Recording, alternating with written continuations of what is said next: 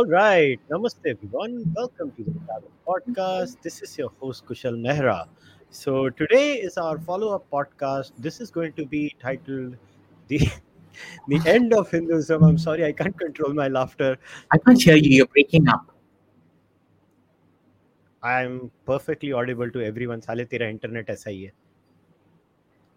Wait. ते अपने आप तेरी So गाड़ी ठीक हो जाएगी. हाँ अब ठीक हो गया. So today's podcast is titled The End of Hinduism Q A. So just to give you guys a brief background about what we are going to do together today. So last time, as you know, Abhijit had come on the podcast and he had presented his hypothesis about why he thinks for certain particular reasons Hinduism as we know today might cease to exist in the next 100 years or by the end of the century, whatever way you want to take it. Now, obviously, I had a lot of disagreements with that hypothesis, so which I wanted to address, but we, because of paucity of time, we could not address those issues. And today, what we are going to do is we're going to have more of a back and forth discussion where we can actually converse with each other. As you see, Abhinit has suddenly disappeared from the screen, but don't worry, he will be back. He's back. There you go. Abhijit is back. Don't worry, guys. So, as I had said, so today is going to be more of a back and forth discussion. Just to, as they say with Abhijit, there is a saying: he came, he saw, he conquered.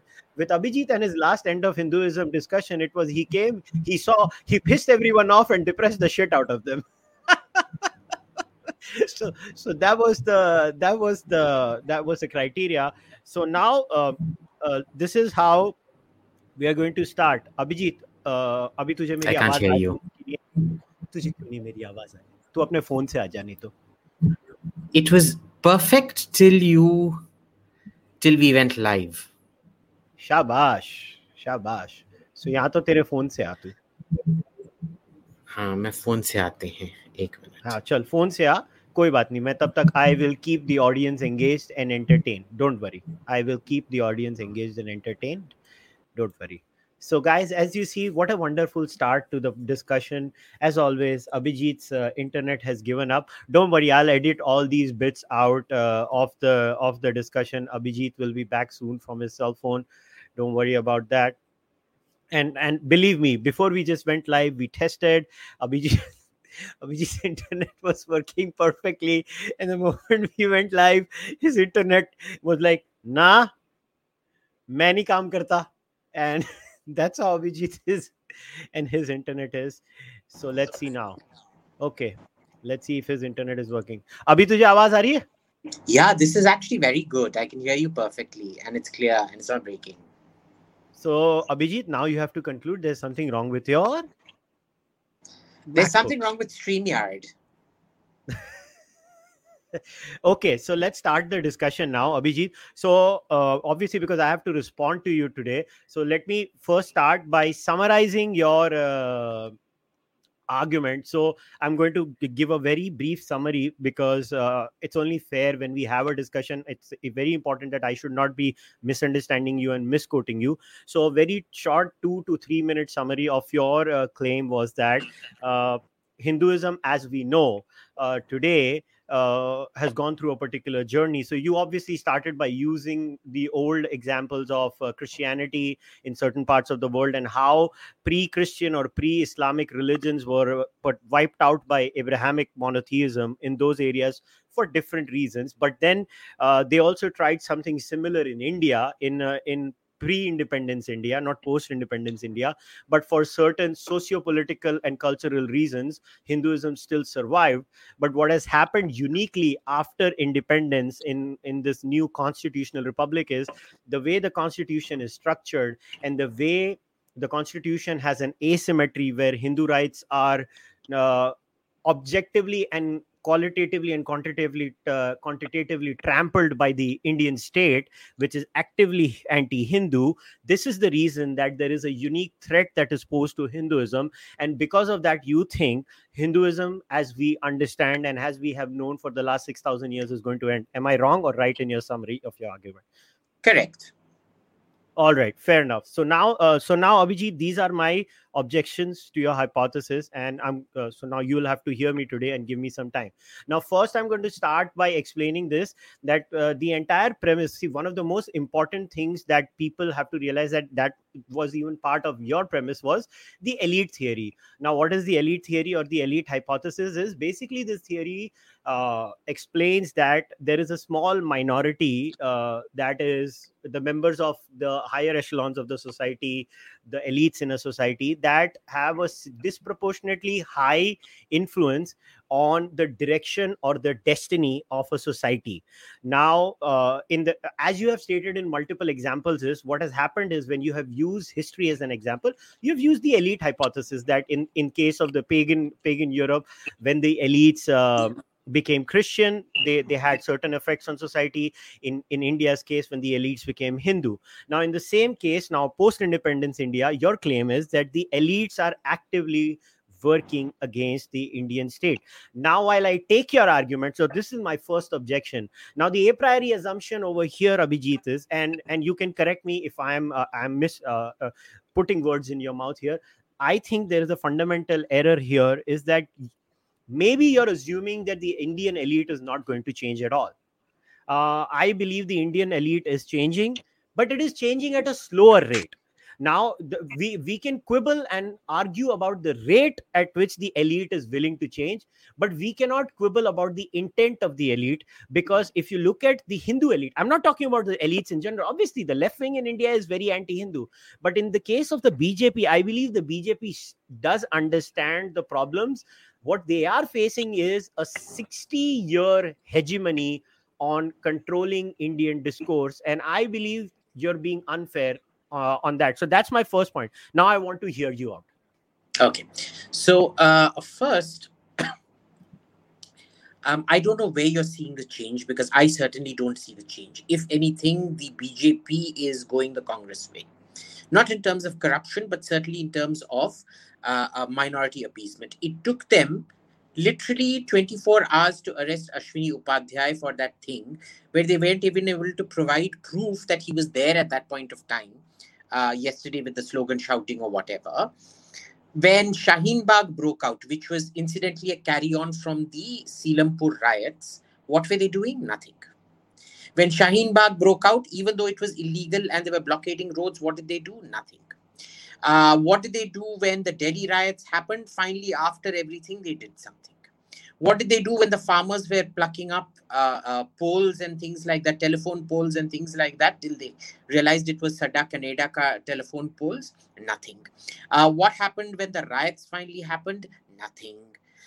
They are still blockading roads, and that road going to Ghaziabad is still blocked. So Abhinav still has to take the metro coming into Delhi. What are they doing? Nothing. Okay. And remember, a consistent thing, and they have now decided to shift the OBC lists back to the states, which means it will be given, especially in Andhra and Maharashtra, it is going to be given irrespective of religion to anybody they deem fit. Okay. So there are two things out here. One is this sort of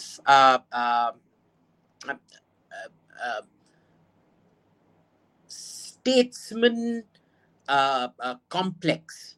Atal Bihari Vajpayee also felt prey to it, of seeking the validation and needing the stamp of approval of the left. The second, because let's face it, the right is an extremely low intellect bunch of people. The right as we know it, that is. We haven't really developed major right-wing intellect in this country. The second part of it is, can you hear me? Okay, I can't I hear can you. hear you. I can Okay. hear you. I can hear you. I can hear you. And the second part of it is that uh, um, क्या कहते हैं इसे a whole movement of the BJP away from its original urban Bania Brahmin voter base to a rural multi-caste voter base, which they again want to expand, and they're trying desperately to get more Sunni votes. Shia votes are already in their bag, right? They're trying to get more Sunni votes. They need more Christian votes. So, for example, it doesn't matter what happens in Andhra, they will never crack the whip. They will never crack the whip in West Bengal.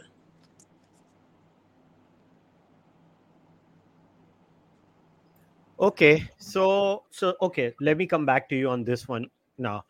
Look, as far as the OBC ruling is concerned, I actually disagree with you. I think it's better to give the power back to the states. It's always better for the states to decide what the actual list of OBCs is. As far as the fear raised by a few people where they say, oh, they might consider Muslims to be OBC, we'll see. We'll cross the bridge when it comes. I don't think See, so. That's the fear. Kushal, that is the worst assumption of law. We will cross the bridge because once it has been done, redoing it becomes impossible.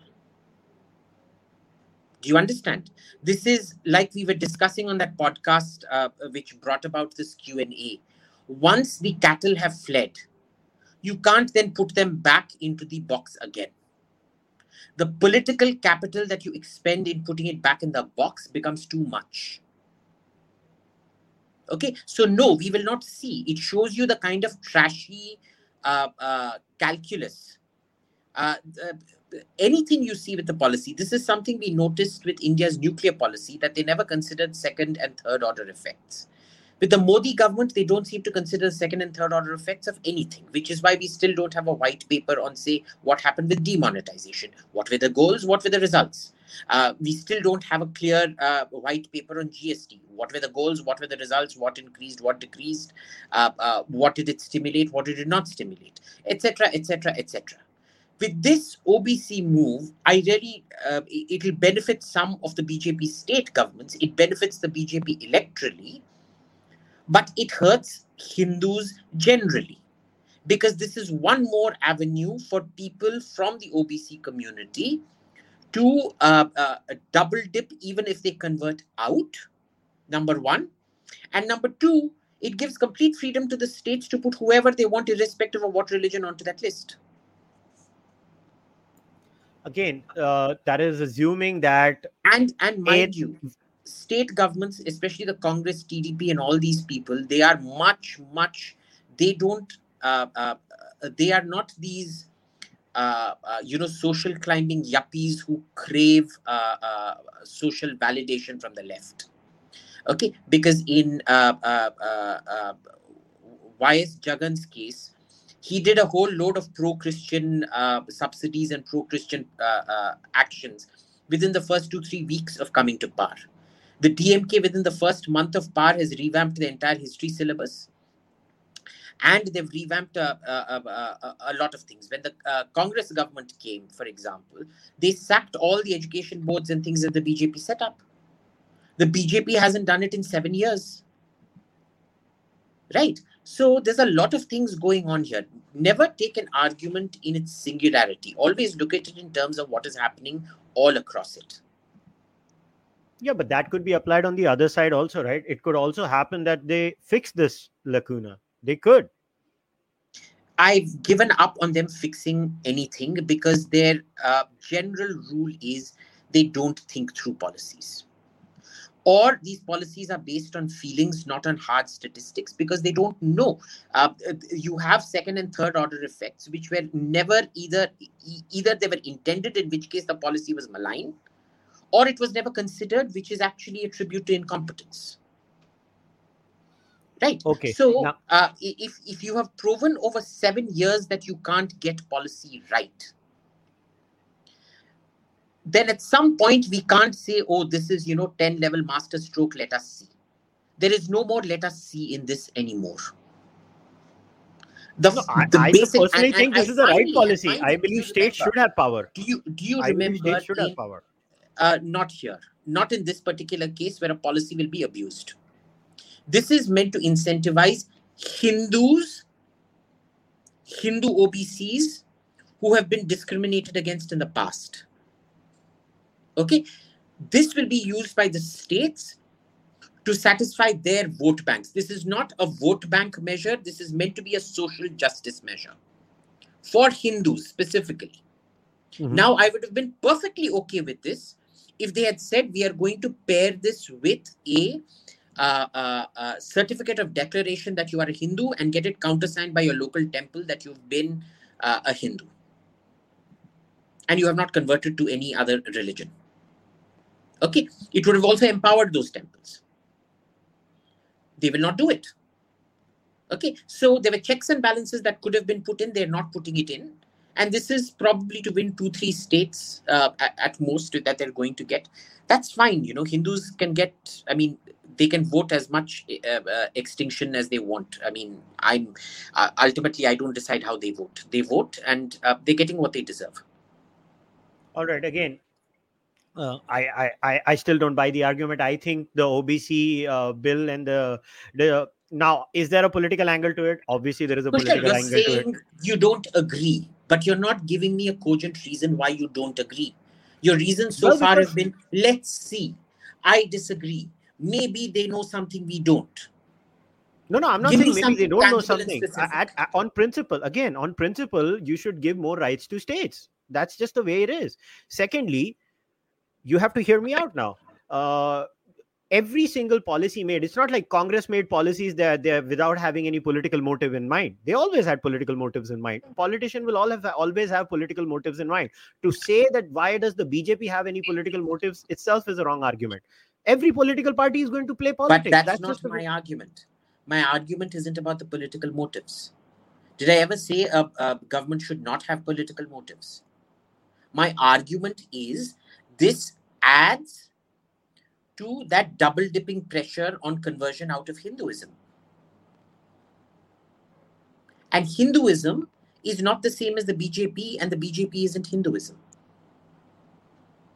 But how do you take this point and extend it to people wanting to convert out of Hinduism because of OBC reservations? Because if you convert out, you're not denied those reservations. You convert out, why? What is the reason for converting out? Because you're sick of being not persecuted, oppressed, or whatever it is, of the social injustice. And so you seek another religion whose promise is that we can provide you with social services, we can provide you with social justice, and there will no longer be discrimination against you.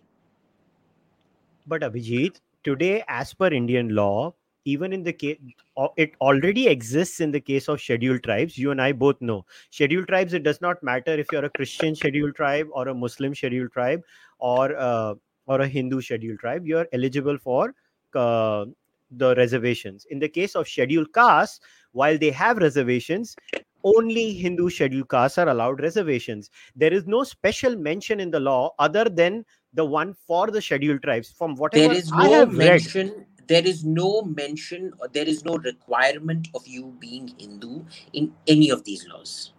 Not no, in scheduled SC. caste there is. No, there isn't. Scheduled caste there is. There Yes, there is. isn't. There isn't. There's no proof mechanism, boss. You don't even have to sign an affidavit saying that you're a Hindu, leave alone a verification process. As of now, Abhijit, the Indian law, I'm talking about at the level of the law, not at the level of how it's executed in India. There is no specific word or wording in that law saying that it is only for Hindus specifically and excluding people who convert out. Well, from what I have understood, at Well, least in I my can't work, quote a non-existent clause. Tell me, which clause are you talking about? okay, so I'll tell you. Wait, give me a minute. In the meantime, I'll talk about the next point that you raised. Now, here's the thing. The entire assumption is based on how does a meme survive. So, just to explain to people what how do memes survive. So, there are basically three factors that make a meme survive. Number one, it has to be genuinely useful to a human host. Number two, it is easily imitable in the human mind. And three is that it tends to answer questions or fill the needs of a particular human host. Now, according to you, the meme, because what is Hinduism? At the end of the day, Hinduism is a meme. It is nothing but a meme. And what we are talking about is whether it's not the question of whether Hindus will survive. The question is whether Hinduism will survive. The meme of Hinduism that is going to survive. Now, while I understand that the Indian state has done a few things that are not incentivizing people remaining Hindu in a positive sense. Now I understand that, but again, it is based on an a priori assumption that the status quo will remain and it doesn't change. Secondly, it also is based on an a priori assumption that Hinduism, the meme itself, is not going to change according to the surroundings. Now, in my opinion, Hinduism has changed. The first big change in Hinduism was in the form of the Bhakti movement, which was not against the British or anything else. It was a significant change because why? The Bhakti movement came out to fight extreme caste dogma, for example, where people were not given entry into temples, people were not given entry into multiple places, but it changed. Why did it change? Because it had to survive. And the certain meme in that society kind of upgraded itself. The next change in Hinduism again comes in the form of Hindutva. It changes because the Bhakti movement was not good enough and it changes. So my problem with your claim is that you're assuming that Hindu society stays static and everything else stays dynamic. I don't believe that. I believe Hindu society is also dynamic and others are also. Secondly, there is another a priori assumption in Okay, your there are argument too that many assumptions. Let me answer one by one because I can't keep all of these in mind. okay. Okay, so the first thing is I am talking about government actions and economic measures. I'm not talking about Hindu society. Okay, again, you're basing this on the fact that you think, I believe that Hindu, I am not interested in beliefs. The point of statistics isn't if you're doing a future prognostication, you base it on prior trends so far. And what are those trends over the last 70 years? Have you been able to combat conversion? No. For the last 70 years, you absolutely have not. Okay, so you project trends from the past out onto the future. That is why I brought in that 1947 change point, that the economics were different prior to that. The social conditions, the governmental regulations were different before that. They changed completely after that. So again and Well, again, I mean, you keep if you're saying a talking priori about assumption. statistics, You're constantly coming from this hope that Hinduism is dynamic enough and it will change. There no, is no then again you're statistical wrong, because if trajectory your on that. assumption is that Hinduism is reducing, well, the Pew polls recently said that it's actually remaining in the same range, because whatever the people had left Hinduism, equally same number of people had come back to Hinduism because of the changes Yeah. in Hindu society. That's a Yes. statistic. Yes. And remember, that never takes into account crypto Christians and crypto Muslims. A lot of people who take on caste certificates that I know, I mean, forget now. 20 years back, no, well, not 20, about 25 years back when I was entering college, half my class were Christians who had gotten on reservation. It was just that, you only got to know they were Christian after a point of time. It And they would get also does social not services take from the into church as well. account it also does not take into account crypto Hindus inside Muslim and Christian societies. It equally applies to both sides. Absolutely. But what is the benefits that those people get? The question is not the state Where is benefits the those people state get. protection that any of those people get?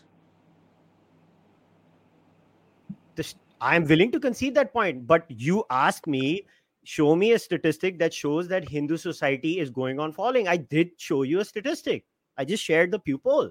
The Pew poll clearly states that people are coming back into the Hindu society. You replied to me that it Yeah. does not configure crypto Christians and crypto,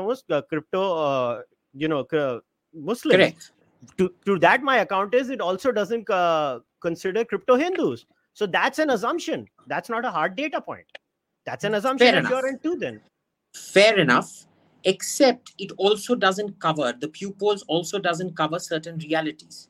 You go into certain areas of Tanjavur district and things like that, which have converted completely into Islam from being hardcore Hindu places. You go into the fisherman belt of Andhra and Tamil Nadu, the rate of conversion is truly astounding. Yet it is not reflected in the poll. How many people did the poll interview? Well, look, polls are How always many going people to did the poll interview? 24,000. I think 24,000 to be Exactly. precise. Now, remember, 24,000. even 24,000, we should know from our election prediction, depending on the pattern. See, they will go by population. They will say Andhra and Tamil Nadu will get respondents from there based on numbers. Statistically, it's fine. But in a country that has so much variation in terms of land ownership patterns, economic patterns, and all of that, each one of these will vary based on area. The church, as I have seen it in Tamil Nadu and Andhra, I don't claim to have seen it in other places. I certainly don't claim to have seen it in the Northeast.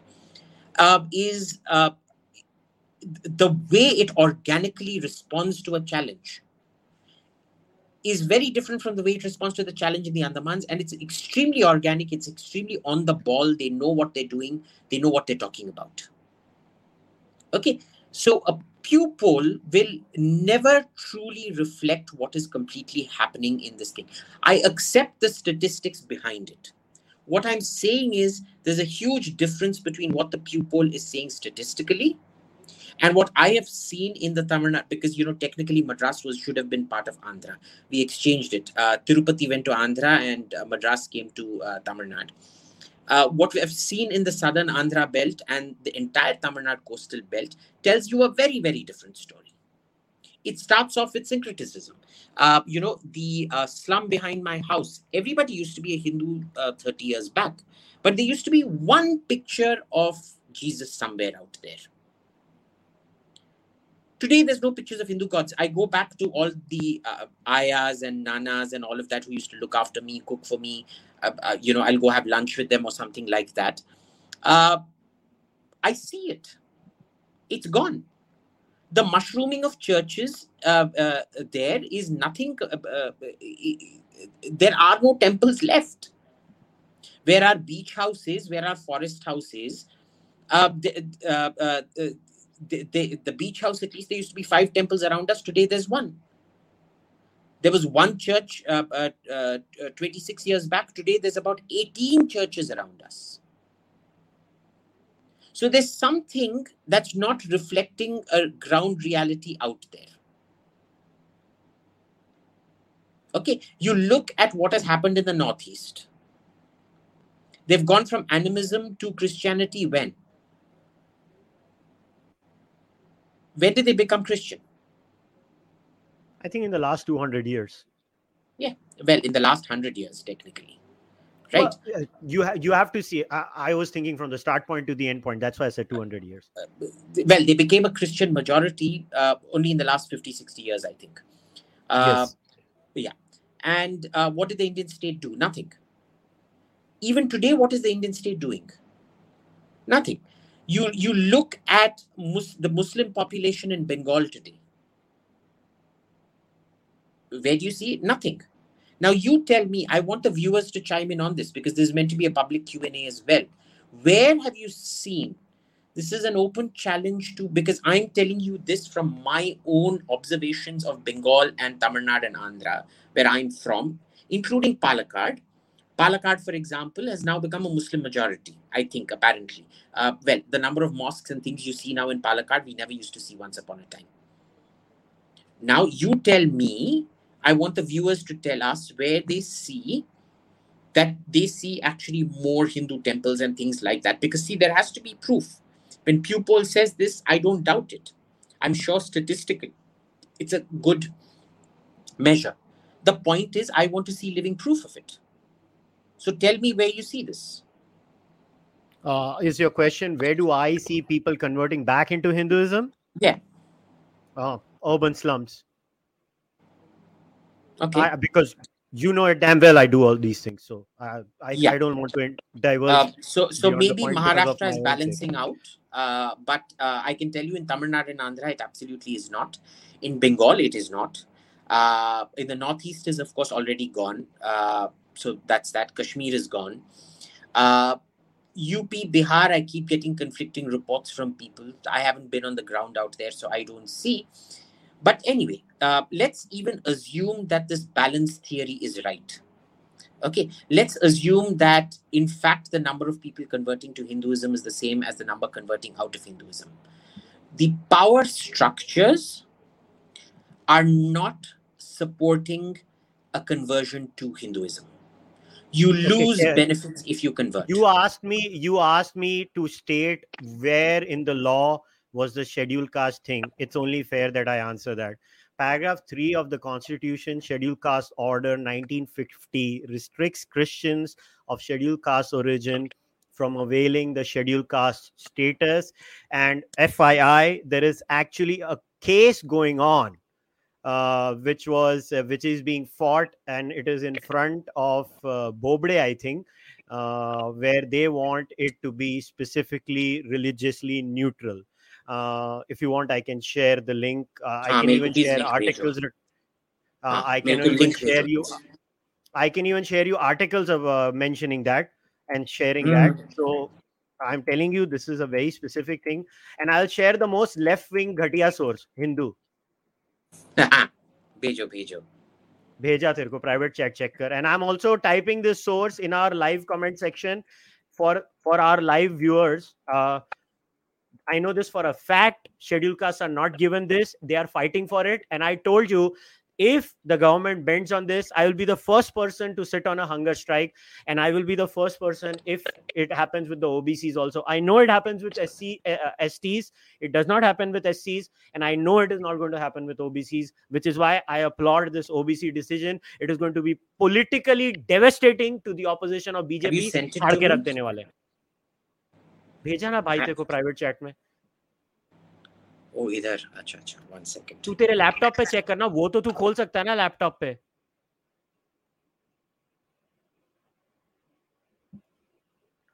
So guys, I did not speak out of my ass, for the record, and you can see this for yourself. It is very clear. uh, the petition that is there in the Supreme Court, I repeat, is highlighting how paragraph 3 of the Constitution, Scheduled Caste Order 1950, restricts Christians of scheduled caste origin from availing the scheduled caste status. This is a fact. This is not a conspiracy theory. I am stating something factual. So, in my opinion, the claim made by Abhijit that the OBC amendment is going to be anti-Hindu is not on sound grounding. This argument is not correct. Now, you guys can disagree with me. That is fine. I can't do much about that. But it is not on sound ground. This argument is flawed. This argument is not based on actual fact. And I hope Abhijit corrects himself, because these are blatant facts. Now, until Abhijit comes back, unfortunately, his internet has given up again. I'm very sorry about this. And Abhijit is back. Damn. Abhijit's यार मेरे internet. please chat पे मत भेजो because I'm on my phone ना. It causes a lot of trouble. Then I keep getting locked out and shit like Okay, that. चल मैं तेरे को DM करूंगा. मैं तेरे को हाँ. DM करूंगा. Anyway, now the computer is working, so that's fine. Right. Okay. Now, where is the Chal. validation mechanism? How do you determine who's a Christian and who's not? Okay, but if there is no validation mechanism, it's still, why are people going in the court? That means it is working. That's why people are challenging it in the Supreme Court, Abhijit. It's not. It's because they want an affirmation of their open Christianity. They want to have, instead of having Sarat Kumar, who you don't know is a Hindu, which was the case 25 years back when I was in college, they want to be Ambrosius Kumar. Now, an Ambrosius Kumar, it will raise questions. The issue is, where does it specifically, do you know, you're never actually denied it if you produce your caste certificate.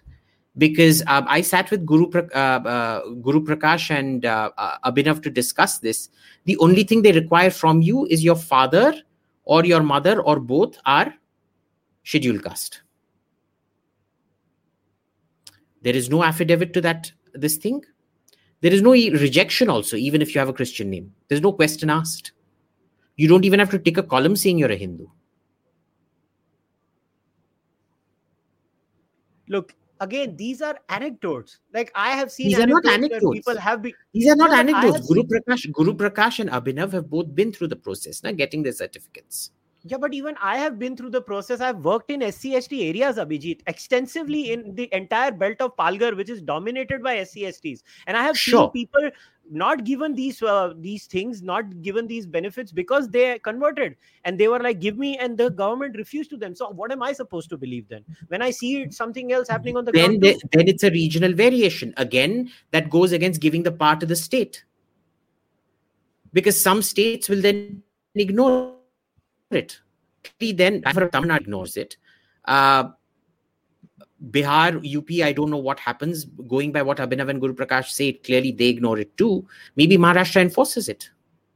So what do you end up doing? So this is something I actually agree with you.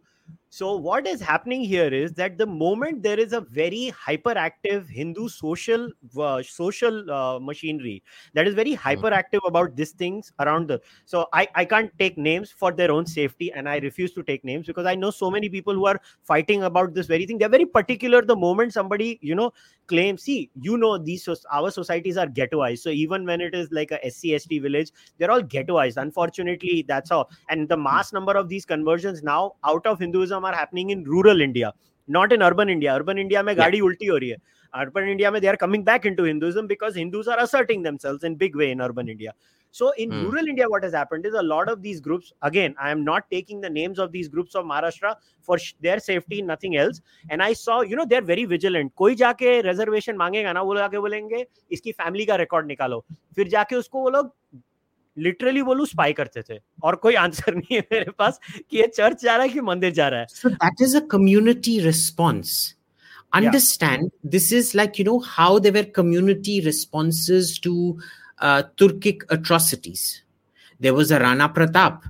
There was Chittorgarh. How many times did Chittorgarh women commit Johar to protect their religion?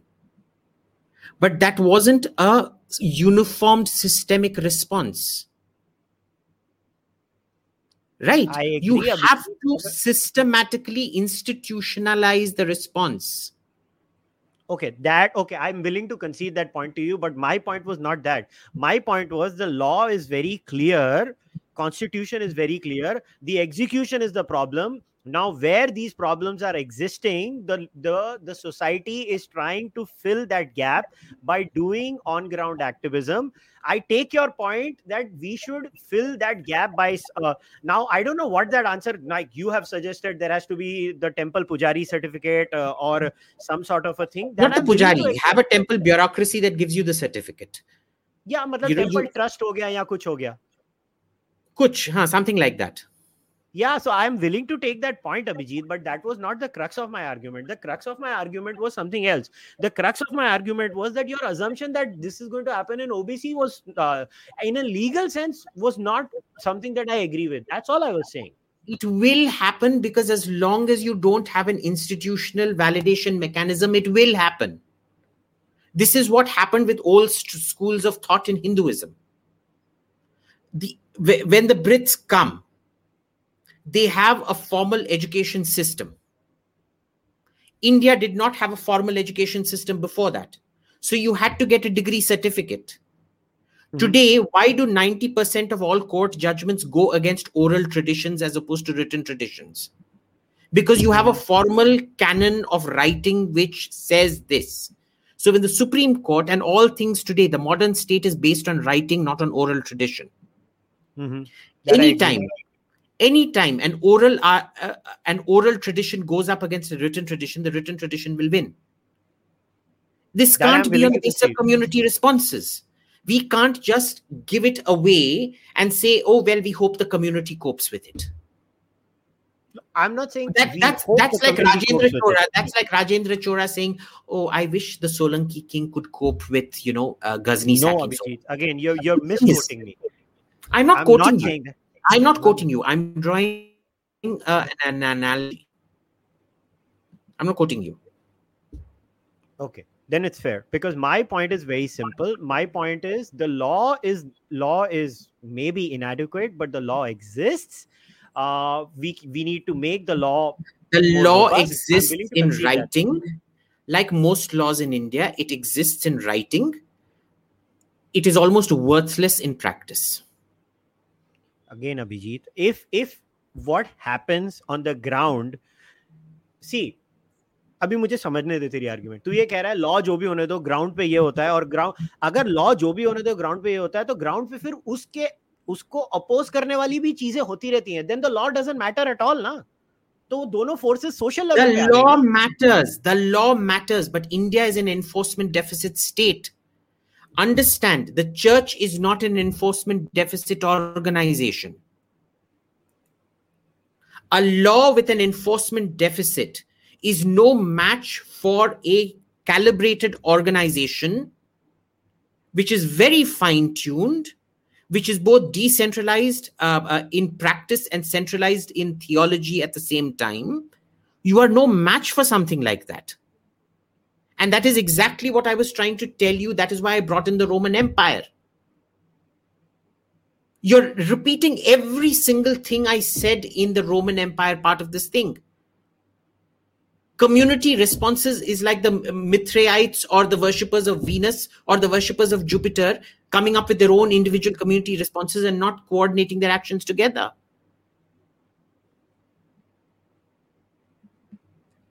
Again, you're assuming that the state is not going to do anything. Don't tell me I'm assuming. I am You are. seeing the state not doing anything. No, you It are is a assuming pattern it. of the state not doing anything. Define. Okay, define. Tell me tangibly what would be an accurate standard response of an active state doing something correct. Demand proof of being a Hindu. Mm-hmm. Okay. If it is found at any point of time that you misrepresented, all benefits given to you will be withdrawn, and there will be a monetary penalization of you, because an affidavit is ultimately a legal document. You're swearing to it, and it is punishable by. So you don't even have to enact that. But a validation of you being Hindu, number one. And number two would be the standardization of that to all the states. So by all means, give it to the states, but the states have to there has to be one more paragraph added in there saying, what is your validation mechanism? You will get the power only till you have a validation mechanism. And what happens, because there are certain things that I have seen personally in Tamil Nadu, I don't know about Andhra, wherein, there will be enough people in a government department who will actually collude to go along with a lie. So this is why I brought in Honorius. You remember what Honorius did? He penalized non-compliance with the persecution edicts. You have to penalize non-compliance. The states have to provide an audit of what was rejected, what was given, on what basis, what follow-up was done, what investigation was done. All right. Okay. On this, I'm actually completely in agreement with you. On this, I actually 100% agree with you. There, the state has to actively disincentivize somebody cheating to be a Hindu and actively incentivize somebody coming back into the Hindu fold. That I'm willing to accept. No, you don't have to incentivize people coming back into the Hindu fold. That violates secularism. You can't do that. I know. But यार, अगर reservation होएगा तो automatically incentivize होता है आदमी. मतलब no, not for Christians. तो होएगा ना. Not for Christians, because there are enough Christian institutions.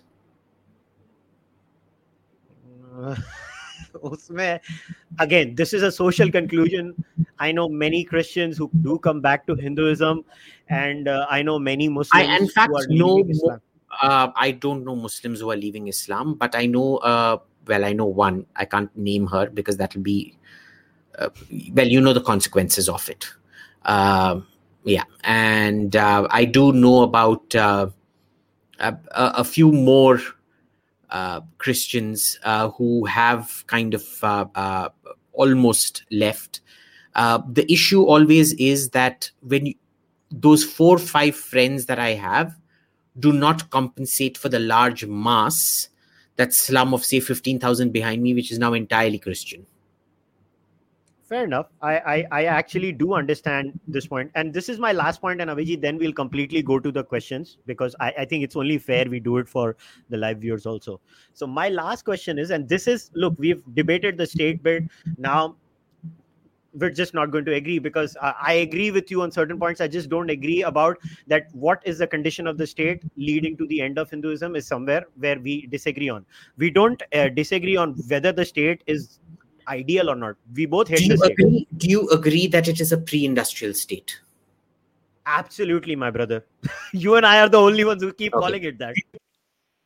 Do you agree that all pre-industrial states, their enforcement capacity isn't a patch on a fully industrial state? 100%. Then there you have your answer. No, see, this is where we don't have our answer, because India, for all the time, if you're claiming the end of Hinduism hypothesis on the basis of a non-compliant state, that means a state that is dysfunctional, then that kind of a state has been dysfunctional in India for a long time. I'm not talking about dysfunctional.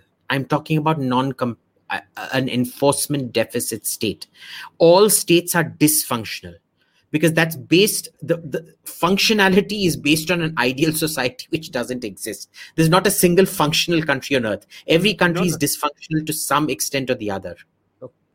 But the enforcement of a state, or the functionality of a state, at least in my opinion, as far as the Indian state is concerned, like even if we look at the Indian state under the Marathas, I mean, even what were the Marathas doing? They were taxing the shit out of their own people. Like they were going after the Bhadoria Rajputs, and they were taxing the Bhadoria Rajputs unjustly, which led the Bhadoria Rajputs to go with the Mughals and later on to go with the British. So the functionality of the Indian state has been what it is forever. But if that is the point, then the battle is at the social realm. And this is where my biggest disagreement with you is. That at the social realm, I think you're too negative about the strength of the Hindu society. I am not negative. I'm actually very positive about the strength of the I'm not negative about the strength of Hindu society. I am negative about its ability to form a coherent social response. Okay, see, this is where I don't get it. Once again, my monologue yesterday... And to translate that into political action. Look, how has it not resulted in political action? How has it? You have an allegedly Hindu government that is being anything but. This is the first one in the experiment. It will very soon be the last one. No, it will not. It will. Herein lies the problem. Based on what? It is based on what? It's based on history. What history?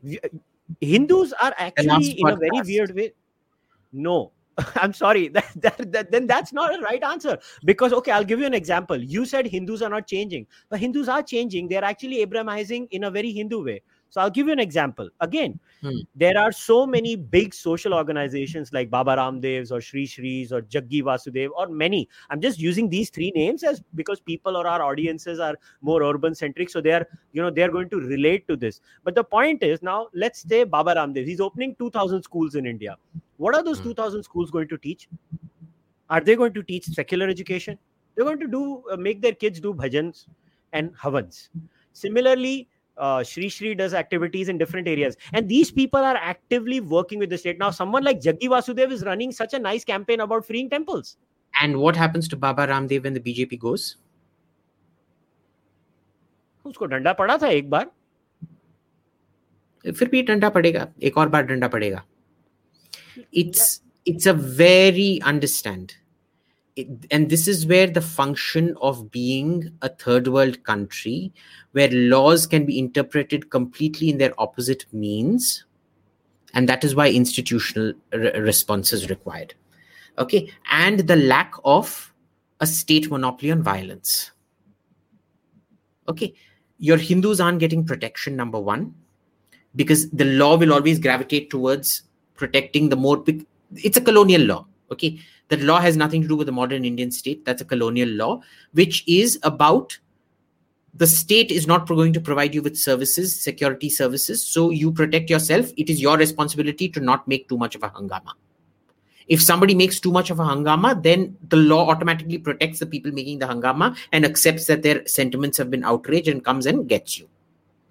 ठीक है ना? So the law is not protecting you, number one. Number two, the law can be turned around on you very, very quickly, which the Congress and people are very good at doing. The BJP hasn't done that. But are you really claiming the Congress won't do that? Honestly, I don't see the Congress coming back for at least 2 decades. That's my political understanding. Tell me, what is the value? Tell me which, where are people graduating from Baba Ramdev ashrams? Is he starting 2,000 schools? He's already working on so many schools in rural India. Okay, good for him. Yeah. I know several other schools also that are coming up. I don't know if Shri Ravi Shankar is doing it, but anyway, I know lots of individuals doing that individually and things like that. What is the protection they get? Zilch. What is the harassment they get? A heck of a lot. Mm-hmm. Okay. A Christian institution will not be harassed or bribed because it is automatic. If a minority submits a thing for, okay, Hindus have to go through many more loops to do it. Agree. Plus, there's further harassment because you can get away with harassing a Hindu school. Agree. Essentially. Agree. Right. Agree. So which is why I found today's recommendation. I don't know if you're aware of this. I'm not saying it's a law. Again, before somebody says you're Kushal, you're misquoting. I'm not misquoting. I'm literally saying this was a recommendation today, which was made by. Let me be very. The NCPCR survey said it wants all minority schools under RTE. नहीं होगा यार. एक minute, मगर हमारे देश के bureaucrat का mindset देखो, वो क्या बोलते हैं मालूम है कि हमने 5 लोगों को डिस्ट्रॉय किया, हमको बिल्कुल अच्छा नहीं लग रहा, उधर कोने में ये जो 2 बैठे हैं खुशी से, उनको भी डिस्ट्रॉय कर दो, वो 5 के जैसा बना दो. So therein is the second point. Your RTE has destroyed any kind of financial viability for schools.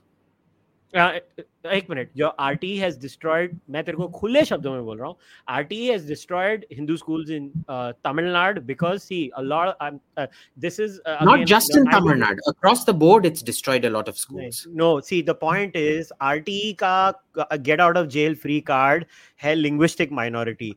It destroys societies that are linguistically homogeneous. States like Maharashtra, states like Gujarat, states like Rajasthan, they are not linguistically homogeneous. Linguistically homogeneous states are suffering more because they don't have. जैसे अभी बॉम्बे में Sindhi trust हैं, Marwari trust हैं, they are completely out of RTE यार. There are ways out of this.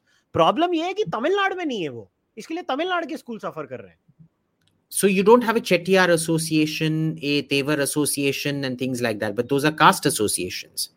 They're not linguistic associations.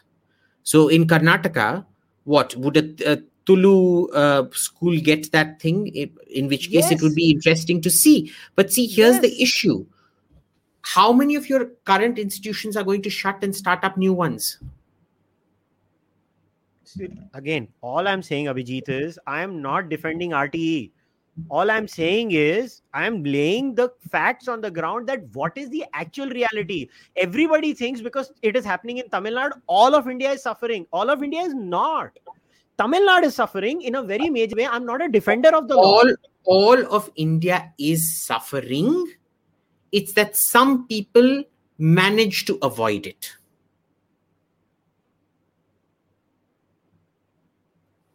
Yeah. Okay, that I think that you have worded it better. I will concede that. You have worded it better. But my point is that, again, I am not going to deny that the Indian Hindu state actively, does anal things to the Hindu Samaj. My point is that the state as it is in India, we are a governance deficit state. We make laws to hide our governance deficit. And what happens is, even in the laws, look, we are friends. We don't make laws to hide our governance deficit. We make laws to extend the powers of the state in spite of the governance deficit. Yes, that's the problem, which is the case. What happened with you? What happened is, if a politician in that state would not have taken offense to what you said, you would have been free. But the point is, No, but because see, that's a rule of law issue. That's Hmm, separate. Let's not conflate the two. Here, the issue is the Hindu disproportionately bears the burden of bureaucratic incompetence. mhm, The minority disproportionately benefits from the ability of that community either to fail or succeed. So, for example, true. if you look at a lot of Sunni Muslim communities, they will fail because they've got dumb fucks as leaders. On the other hand, certain communities will succeed spectacularly because they've got extremely dynamic leaders. I mean, I'm using the word dynamic. I'm not saying progressive, regressive. Most of them are, in my opinion, extremely regressive. Okay. Mhm, Then you have something like the church, which is extremely well organized. It learns its lessons very, very quickly because, the archdiocese powers and the episcopal powers given to the archdiocese are enormous. Within a set of first principles, they're able to modify and this thing, and it all goes into a centralized bank of knowledge where the storing and retrieval of knowledge is enormous, as opposed to a babu who's posted to education for 3 years, who would have been posted in fodder management 3 years back, and so his educational policies will be the same as India's human feces policies. mhm. Okay, so it is an institutional imbalance. And it is an institutional, on one hand, you have a dynamic institution, on the other, you have an extremely incompetent, non-dynamic institution that is shoving its incompetence down your throats. Mhm. Right? So again, this is where we keep going back to the Christianization of the Roman Empire. And mind you, the Romans were far more organized in a philosophical sense than we are today. Well, look, my point is very simple. Do I agree with the problems that you have identified? Yeah. Um, but here's the thing: is it a it might be a necessary condition for the demise of Hinduism. I don't think so. It is a sufficient condition, because I think there are far more factors that are going to come and play a role of a pushback. What you're doing is a pushback. The problem is you're assuming your pushback does not matter. My point is that these pushbacks matter and the state will change. My point is not that whether it matters or not. My point is it has to be a coordinated and synchronized pushback. Okay. Why do you think people do you think that free temple movement is now a coordinated and a synchronized pushback or not?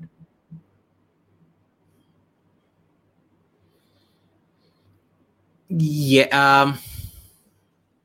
Yes and no. Yes. Come on. Yes You and no. have I'll a tell you why. No, I'll tell you why. okay. Yes, because there is traction towards it. No, because it has no public resonance. You see public resonance on Twitter, you don't see it on the ground. As opposed to, say, something like Shabarimala, which on Twitter was like, I mean, based on Twitter, nobody could have expected how it was going to explode on the ground. But remember, whatever happened with Shabarimala just happened there in the context of Shabarimala.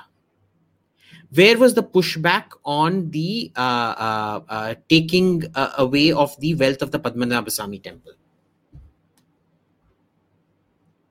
Uh, from what I remember, there was a pushback within the Hindu Samaj in Kerala, right?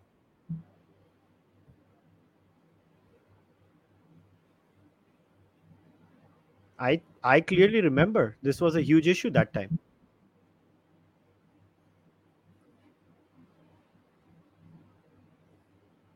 Abhijit, can you hear me? I can't. Again, what Let happened me to your join. internet again? Let me join. Okay, in again. All right, guys. So I'm so sorry. Believe me, it is Abhijit's internet. It is not me. uh, I don't know what happens to his internet. Every once in a while, it goes crazy, and then he blames me. But it is really not me. And now I'm going to start taking all your questions. I'll try to take as many as possible. I've opened up many because there are too many questions, and I'm going to try and cover all of them, as many as possible. I'm only going to take questions which are relevant to this discussion. You have some question about other things that happen on Twitter. I am least bothered about them. I could care less about it. The focus will be only on questions related to this issue, and that too questions. I can not use comments. So I'm only going to look at questions, not the comments. Once again, I want to be very clear about that. And also, by the way, a lot of you had emailed me things after listening or watching the first podcast. So what I did was I forwarded all those emails to Abhijit. So those will be read by Abhijit on his own spare time. I can't take each and every email and deal with emails. You had written like three page long emails, and you can't be expecting me to, take each and every point that has been written in an email and answer each and every one of them. But as far as I'm concerned, I forwarded it all to Abhijit. All right. Okay. Let me start taking your questions now, because I don't know when Abhijit is coming back. So it's only fair that. Okay. Sandeep, isn't it the responsibility and opportunity for the Indic and right wing to pressurize the government against Pakistan blasphemy case of a 8-year-old Hindu boy? What has that got to do with today's discussion? So I don't care. Mm, Again, the next one is a comment. I'll only take questions. Okay, Abhijit is back. He's back. He's back. Okay, Abhijit, now we're just going to take questions from the audiences. Okay. Okay. Okay. Uh, so, hey, Abhijit, this is a very interesting question, because you were asking about the lackadaisical state. So somebody has mentioned, should we become a vigilant state like the Chinese state, like in a way go to state controlled capitalism where everybody No, has social. no. Can you imagine what happens with a vigilant state if somebody like Sonia Gandhi comes to power? Yes. Are you But what mad? is it? अभी तक बचे हुए हैं क्योंकि dysfunctional है, वो भी खत्म हो जाएगा अगर स्टेट को पावर दे दिया, आके घुसड़ देगा हमारे अंदर. See, okay, just let me put this on record. Do you guys realize that the reason mavericks, and I use this word with full responsibility, mavericks like myself and Abhijit Iyer get away with what we do is, as of now, the Indian state is pretty docile and dysfunctional.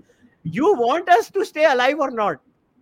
I mean, सोचो यार, दोनों मर जाएंगे हम दोनों. The Indian state has never been able to macro. I don't know why it lost that ability at some point. I don't know when it lost that ability, but it's not been able to macro for a very, very long time. And I think, given the sort of socially upwardly mobile nature of the BJP, there's a lot of aspiration, but there's also a huge talent deficit out there, and there's a huge deficit of being able to understand sociological issues, because you see sociology and anthropology from a very dirty lens, that it's leftist. It's a Therefore, Western it is construct, humbuggery. Abhijit. How dare you? Yeah, it's a Western construct. Okay, chalo, let's take more questions now. This is a very good point and a question, Abhijit. Somebody has given you a rebuttal saying, Abhijit, you underestimate the force that atheism is and the amount of pressure atheism tends to have on Abrahamic faiths. Why don't you put the thing up, Baba, because you're अरे मैं breaking नहीं up. डाल So सकता why मेरे don't you भाई. put it up on the chat? I can't put it up, mere bhai. I can't put it up because the chat moves so fast. I can't read. So I will tell you. Okay, I will Just type in cut the and chat. paste it into the private chat, na? Arey, I can't. There is a problem. Acha. I can't.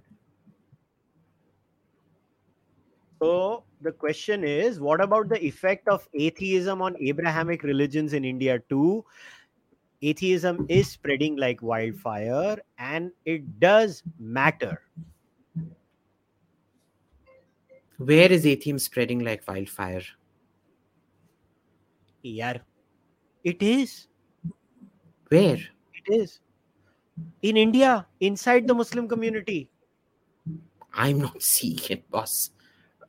Just like you have crypto Christians and crypto Muslims, you have crypto atheists all over the place.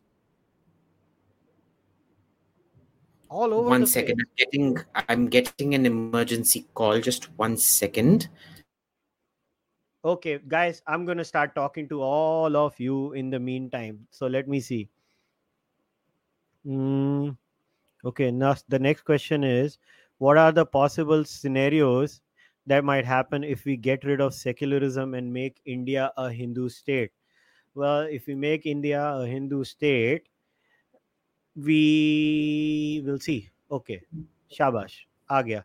So what if we make India a Hindu state and get rid of secularism? Somebody has asked. We are technically a secular state. No, no, no, The no. What problem if we is, become a Hindu state?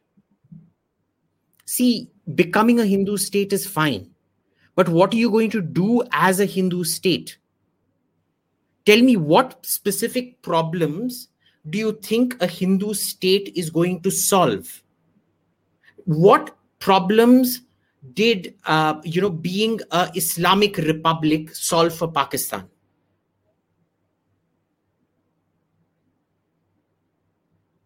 Okay, Or so tell me, in what way has the French secular republic failed to protect Christianity? okay, So you tell me, so see, I hear people say Hindu state, but tell me, what is the constituent elements of becoming a Hindu state? mhm, How are you going to define Hindu? How are you going okay, to adjudicate thought? I was born a Hindu, I'm an atheist, but I still identify as a Hindu. You may not. According to Twitter, because I eat beef, therefore I cannot self identify as a Hindu. What are the basic minimum of being a Hindu going to be? And then, are you, for example, what is the consequences then of becoming an atheist? What is the consequences then of eating beef, other than, say, having a beef ban? So, for example, I support free speech, but there is a legal restriction on calling for violence.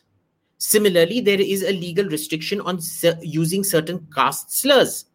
So, free speech or not, when you break the law, if you call a Dalit person something, you deserve to go to jail the same way you deserve to go to jail for shouting Bharat Tere Tukde Honge, Inshallah, Inshallah, in JNU. Well, you don't deserve to go to jail for that, because I think it does not violate an extended Brandenburg principle.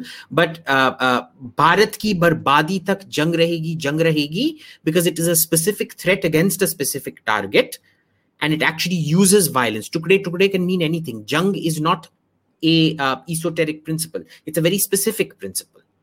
Okay, so again, tell me what I hear, becoming a Hindu Rashtra will solve all our problems.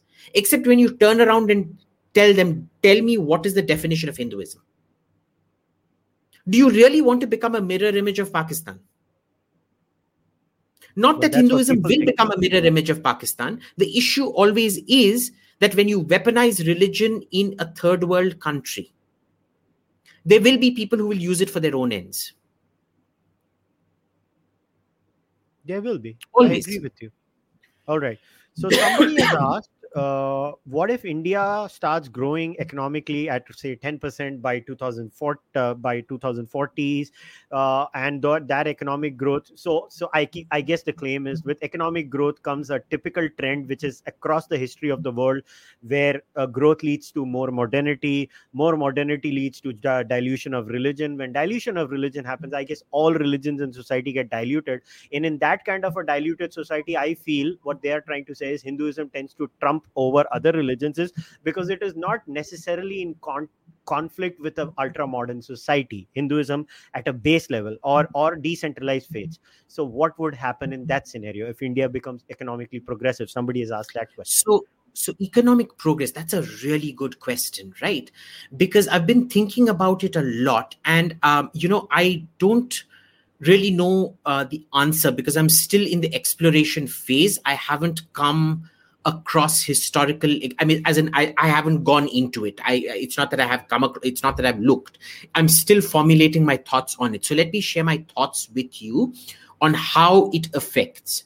Now, one of the things we see is that when a Hindu initially urbanizes, the old great attachment to the religion that comes with being rural stays in the first generation, maybe even the second generation. It starts dissipating at that point owing to urbanization and heterogeneity.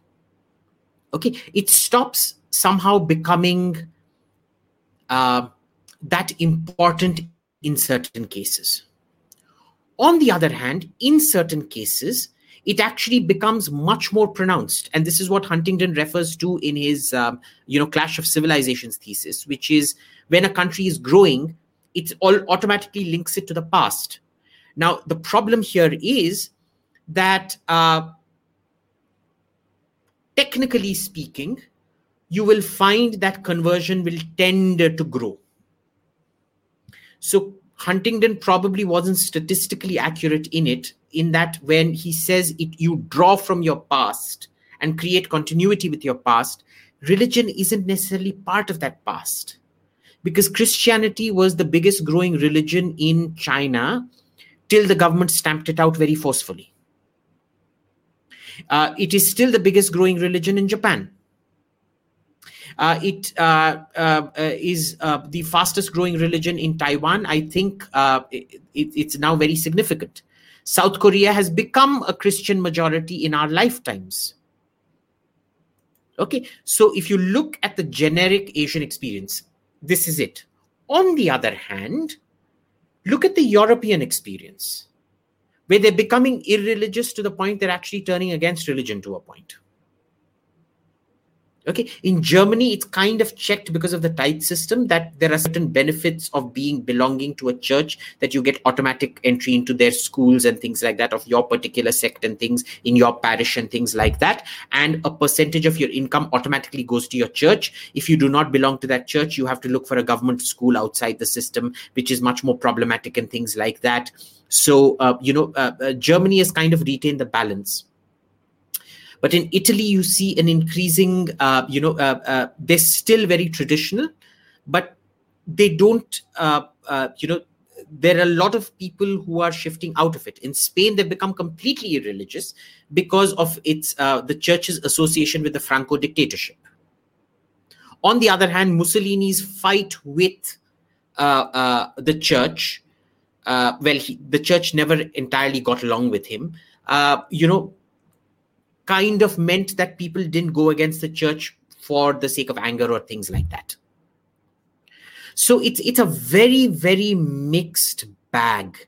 I don't know where this will go in India because I'm still searching for why has South Korea not yet turned irreligious.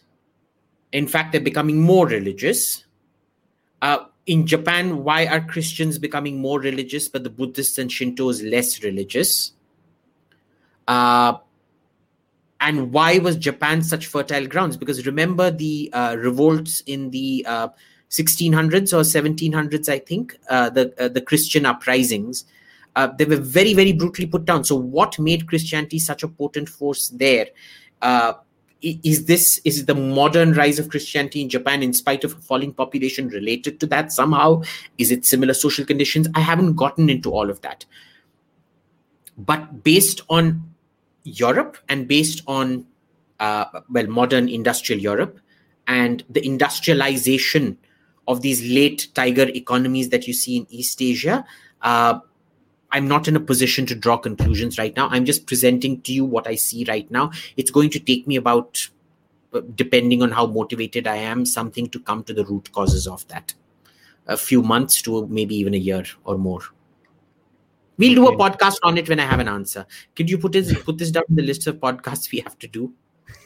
Because once I see it in the list, Once I see it in a list, I'm motivated to start doing research. See, it's only when I'm meant to talk that Athena JSTOR, Athena Blackwell JSTOR membership that my organization pays through their nose for every year for research referenced articles comes into play. All right. Acha. As if scaring Hindus was not enough, somebody has asked, does the end of Hinduism also mean the end of Buddhism, Sikhism, and Jainism? Good question. I think not so much with Jainism. If you notice with Jainism, they get the benefits of being a minority. They're very staunch. And in fact, you look at a lot of the Kattarpanthi Hindus are Jains. Right. Who was the person who gave the clinching historical evidence in the Ram Mandir case? Meenakshi Jain. Okay. A lot of the VHP people that I know, in fact, all the VHP people I know are Jains or knew were Jains. They have a certain community identity. But remember, at one point of time, Jainism used to be the majority religion in large parts of India. Tamil That's Nadu what at I one was just point. going to say, that historically you can't make that case. Jainism and Buddhism got wiped out, and the only thing was left is Exactly. Hinduism because it fought. Yeah. Because it was, see, therein lies the thing. Buddhism and Jainism in India, it was a theological layer built on top of a Hindu base. Mm-hmm. The theological layers were wiped out. The Hindu base always remained, and they came back to Hinduism. The problem is we don't have documentation of why this happened, because like I said, Indians are very bad at archiving and then retrieval. We're very bad at maintaining records, and then even if we maintain records, we don't know how to retrieve them. So when I look at Buddhism again, in Thailand, has it affected anything? No. In Cambodia, no. In Laos, no. In Vietnam, in spite of communists, no. In China, it's become very small because it's seen as a foreign religion again, but not particularly more than it was before, right? Japan, not really. The thing is, remember, with Buddhism, they have many countries. With India, with Hinduism, you've only got India. We don't have another place to go to. This is our last stand. Okay. With Sikhism, again, they have only one country, except they've also got Canada and Britain now. Okay. What is the percentage, real percentage of Hindus, or sorry, Muslims and Christians in India, according to you, not the census data? What is your hunch? Somebody's asked. I suspect Christians are about, okay, and I have to be very clear, this is a statistical sampling error that I'm going on, because I'm talking exclusively about what I've seen in Tamil Nadu and Southern Andhra. Well, okay, I say Southern Andhra, I should remember it is now Andhra state. I'm not talking about Telangana state. I'm talking about Andhra state. Sometimes I keep confusing the whole of Andhra with what is modern Andhra. So coastal Andhra. And coastal, but also interior Tamil Nadu. I would say at least about in Tamil Nadu alone, it would be 10 to 15% minimum of Christians. In some, unlike the increased Christian presence, which is very, very visible, the Muslim presence has increased in certain segments. So you, for example, about 15, 20 years back, we had a new district created, Milad something. It was like, Amrinder Singh wants to create a Muslim district there. It was kind of like that, where that had increased. In my ancestral village district in Palakkad, I've seen the Muslim population increase to the point where there'll be about 23, 25, maybe even 30% now. And in Bengal, I've literally seen it When I was a kid, when we used to go to around in the villages and things, I would say the population there in Bengal is around 35% or 40% even maybe. So, it's, and you have to remember, I'm only talking about these states. And I extrapolate this onto others, knowing fully well that it's going to be different in different parts, right? In UP, I haven't seen much proof of any Christianity, but then, I'm in UP and Bihar, I'm usually too scared to go into the interior because they're such rough and tumble people, I don't like going into the interiors in those places. I go into certain areas and that's it. It's more a random sampling in those places that I've done rather than going deep in like I do in, say, Bengal or Andhra. Once upon a time in Telangana and Jharkhand as well, when I was doing research for my master's thesis on Naxals. But yeah. Okay, so this is an interesting question. What if the scheduled castes and scheduled tribes convert for the money and mentally remain Hindu? Has Hinduism really died? यार ये भी कोई Valid चीज होती है, ये भी कोई valid चीज तो है होती ना, है valid है. यार. There is no such thing as mentally Hindu, because all the crypto converts who converted to Judaism during the Reconquista, when Isabel and Ferdinand completed the Reconquista, within 1 or 2 generations, they were genuinely converted. There's in the list of the grandees of Spain, which is to say the nobility of Spain, it's officially called the grandees of Spain. You have the Duke of Medina Sidonia. The Duke of Medina Sidonia was a Muslim noble. Initially, the conversion was apparently a crypto conversion. A official conversion, but they remained crypto Muslims. And ultimately, they internalized Islam completely. Imagine bringing up a child in a crypto society. The kid won't know what they're talking about. You get caught, which happened to a lot of Jews and Muslims when the Christian Reconquista was completed in Spain. Right, so it doesn't really work. I mean, ye mental Hindu, I will never accept that, because a lot of people, used to keep saying, why don't we convert just to get into Christian colleges and things like that. I am never going to convert. I'm very clear about this, 100%. So Even if I'm an this is atheist, I will always remain a Hindu. I am not converting, boss. Tumko karna hai, karo, but then convert back. Don't remain mentally Hindu. Get into St. Stephen's College, get your 3-4 years worth of education, and then bachelor's degree आजकल 3 साल का ही है ना, 4 साल का नहीं बन गया है ना. हाँ, तो 3 साल का कर लो. 4 की कर रहे हैं ना अभी, वो जो नए रिफॉर्म्स आए हैं उसमें नेशनल एजुकेशन पॉलिसी में शायद 4 साल की कर रहे हैं शायद, आई एम नॉट श्योर. और उसके बाद वापस आ जाओ. Now the issue here is, unlike our idiot government, the church actually has very strict controls on how you get. It doesn't matter Protestant or Catholic. They have very strict criteria for giving you admission, boss. The church has to give you a certificate saying that you are a Christian. In the Catholic Church, you have to go through your confirmation, your baptism, all of these certificates you have to know. They've got a very centralized system where they can drag up your name like that. They can tell right there. Your diocese priest will be putting notes. Does he attend Sunday Mass? Does he not attend Sunday Mass? Okay. For example, there is, I have a friend who, married, I have a Hindu friend who married this Christian guy. And her kids had to be brought up. As per the Catholic Church, you have to be, the wife does not have to convert, but the children have to be brought up Christian. Okay. They hadn't come to church for about 4-5 Sundays running because they were out on holidays abroad. They were actually going to church because the father is very observant and he takes the kids to church every weekend.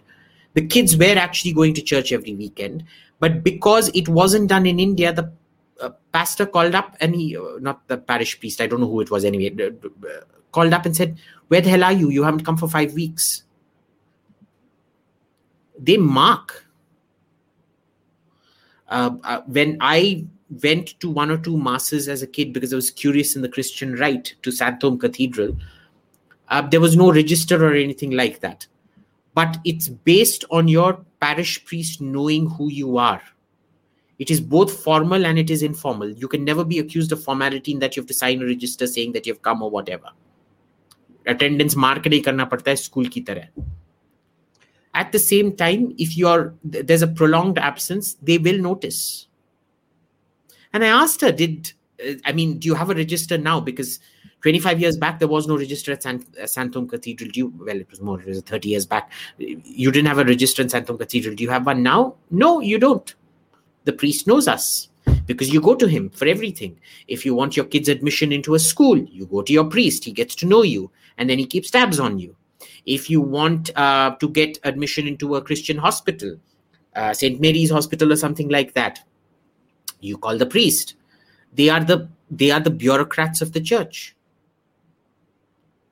So they keep tabs on these things. You will not mentally. How do you? Are you going to train your child to live a lie? Or when you're 16, 17, you convert to Christianity, you think you're going to immediately get into St. Stephen's College? Abhijit, वो उल्लू के पट्टे हैं क्या? Abhijit, I am not denying the social stigma that exists in these communities, but you're grossly underestimating the social stigma of converting out of Hinduism also, and that working as a block, roadblock in converting out of Hinduism too. This is a societal stigma. I have not seen it. क्या बात कर रहा है यार तू? I have seen families boycotting their children. I have never seen it, Kushal. I have never seen it. यार मतलब यहाँ तो पता नहीं मेरे सर्कल में सारे ही ऐसे नमूने कट्टर हिंदू हैं. I have never seen it. I have seen a lot of my friends convert out without any social. The clearest example is the Reddys in Andhra. The community bond is stronger. The religion becomes immaterial till you convert to the religion, when the religious bond becomes much stronger. They will think of themselves as Reddys first till they convert to Christianity, in which case they start thinking of themselves as Christians first. Okay, now other questions. So this is the substance thing we spoke about in the last podcast. Yeah, so obviously they say global trends show modernity is killing Christianity. Islam has been resilient till now. I don't know how they say it's been resilient, because I think modernity has already started having its effect. Actually, मैं एक point भूल गया Abhijit, so give me a couple of minutes. I also wanted to make my point on a lot of times people assume Islam is resilient. They don't realize that modernity has already started having its effect on Islam in Arab states, with Saudi Arabia and Dubai changing in a major way.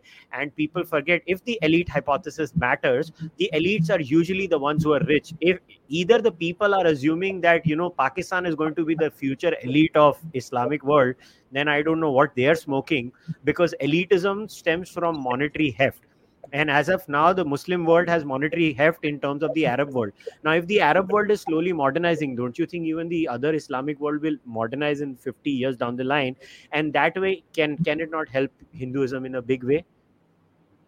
Sure. So the thing is, like I said, you brought the point in about Christianity.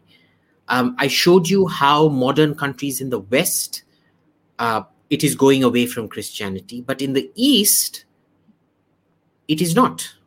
South Korea today is a developed country. Japan is a developed country. Taiwan is a developed country. Singapore is a developed country. But you're actually seeing a strengthening of the church out there. But it's not happening in Australia, for example. Australia, the church is dying.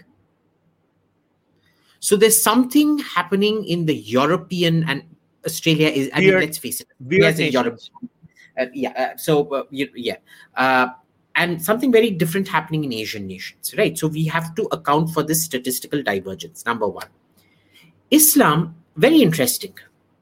We thought that Turkey or Iran would be the first to come out of this morass. We were wrong. Turkey has regressed very significantly. Iran regressed in 79.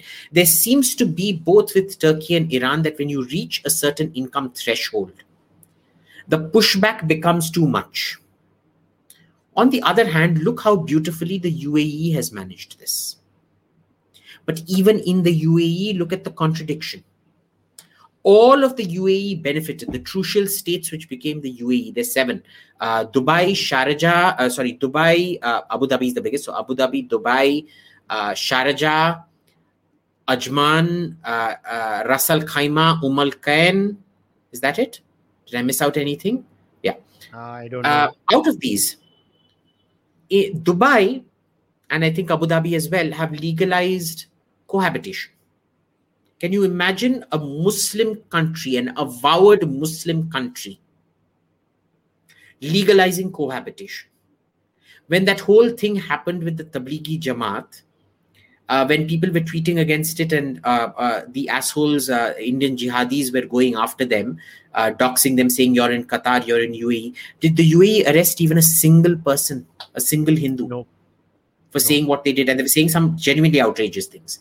Living in Dubai and Abu Dhabi and things. They didn't. They've gotten over it. They let you build your temples out there, even though it's a Muslim state. You are not allowed to do it. Do they collect jizya from you? They don't. Oman had that Hindu temple long back, and the Hindus in Oman, they love their king. They genuinely love him because he's never interfered in anything. And for a long time, Oman used to consider itself Indian also. Now to theek hai, badal gaya hai. But in Oman and in UAE, in some parts of the UAE, you see this. On the other hand, look at what has happened in Sharjah, which is one of the important states within the UAE. Within the last 10 years, they imposed Sharia law. They've gone back in time. There is just too much statistical variance here. The only positive sign has been Dubai and Abu Dhabi. I am hoping Saudi Arabia will go that way. Fingers crossed. I'm really praying for it. You guys don't know. Every time, in spite of being an atheist, I have to show you something. Hang on. गया किधर लाएगा अभी कोई artefact अपने साथ. I'm sorry. Okay. In the meantime, guys. No, wait. This is for my daily puja. Okay. 108 times a day, I will say Om Namah Shivaya. Do you know who I say Om Namah Shivaya for? Mohammed bin Salman. Wow. I don't think you people realize how much of the future course of Islam depends on that man. And if he actually manages to do what his mentor, the Amir of Abu Dhabi, managed to pull off. Nice. Okay. If that happens, yes. But everywhere else, I think statistically, if in the case of Christianity, it's 50-50, 50% positive, 50% negative. In the case of Islam, it's almost, say, 95% negative, and the only two shining examples are Abu Dhabi and Dubai. But here's the thing, Abhijit. These are the people who have the money, right? So if the money ones start changing, then the effects are always on the basis of the elite hypothesis. Then again, that's good for Hinduism, right? Right. But remember, the other big money player in this is Qatar, which is, if anything, it's doubling down. There isn't a single jihadi movement that isn't supported by Qatar. Iran is a huge superpower in the region, whether we like it or not. Sanctions or no sanctions, Iran has a huge hand in everything out there. Turkey interferes in everything out there. Right? Mm-hmm. So that crossover, if and when it happens, if Saudi Arabia becomes, let's see. All right. So, okay, now I'm going to ask for 4 or 5 questions together because they are all interlinked and people keep repeating the same question. So, again, somebody was saying they think you are underestimating the role of organizations, not just like RSS, Baba Ramdev, etc., etc. You know the organization. Even at local level, Haryana has Khap Panchayats, like example. Now, we are no fans of Khap Panchayats, but they also play a role. Like, I'll give you an example, Abhijit. Now, this is not an endorsement of Asaram Bapu or anything, but I'll tell you in Gujarat, Asaram Bapu and his entire organization only focuses in the tribal belt in Gujarat. That's all they do. They go to the Gujarat. So this is what happens in Gujarat. The church goes, converts a village. Asaram Bapu's organization goes, reconverts that village and converts the next village also. This is actually happening in Gujarat, and it actively happens, which is one of the reasons, Abhijit, that number on Pew, right? That number that shows if people leave, equal number of people are coming back. This is actually, I see, again, I will not say beyond a point. You know it offline. I'm not going to say things online. I'm telling you this is happening. The Hindu Samaj has now become very active in this business of reconverting. Again, in my areas, I don't see it. Gujarat, I have no problems believing it, because when I went to Gujarat when Modi was chief minister, I did in fact see that. I saw that there was a confidence amongst Hindus. There was a certain, the fear of the Congress had gone. Exactly. It happens because of the even political out power. there, Congress used to be. Exactly. Because remember, Modi, I think, was the longest serving chief minister of Gujarat, if I'm not mistaken, right? And I don't think any chief minister of Gujarat had ever had that kind of consistent victory ratio that Narendra Modi did. And before Modi ji, you have to understand, BJP has been in power in Gujarat for such a long time. See, this is where I always say, I know you hate BJP. Even I am a critic of BJP. I don't hate the BJP. Okay, you need to get this straight. I don't hate the BJP. Just like I don't hate the Congress. I hate Rahul Gandhi.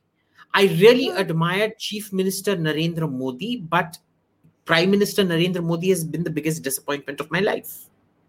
Okay, let me complete my point. Now, in Gujarat, you had to have terms where the government purely being neutral, because contrary to popular belief that he was an anti-Muslim, pro-Hindu chief minister, he was not. He was a strictly neutral chief minister, which alone gave that confidence to the Hindus to go do what they wanted to do in terms of conversion, reconversion, setting up colleges, setting up schools. There was that stability. Mera point. Ek point.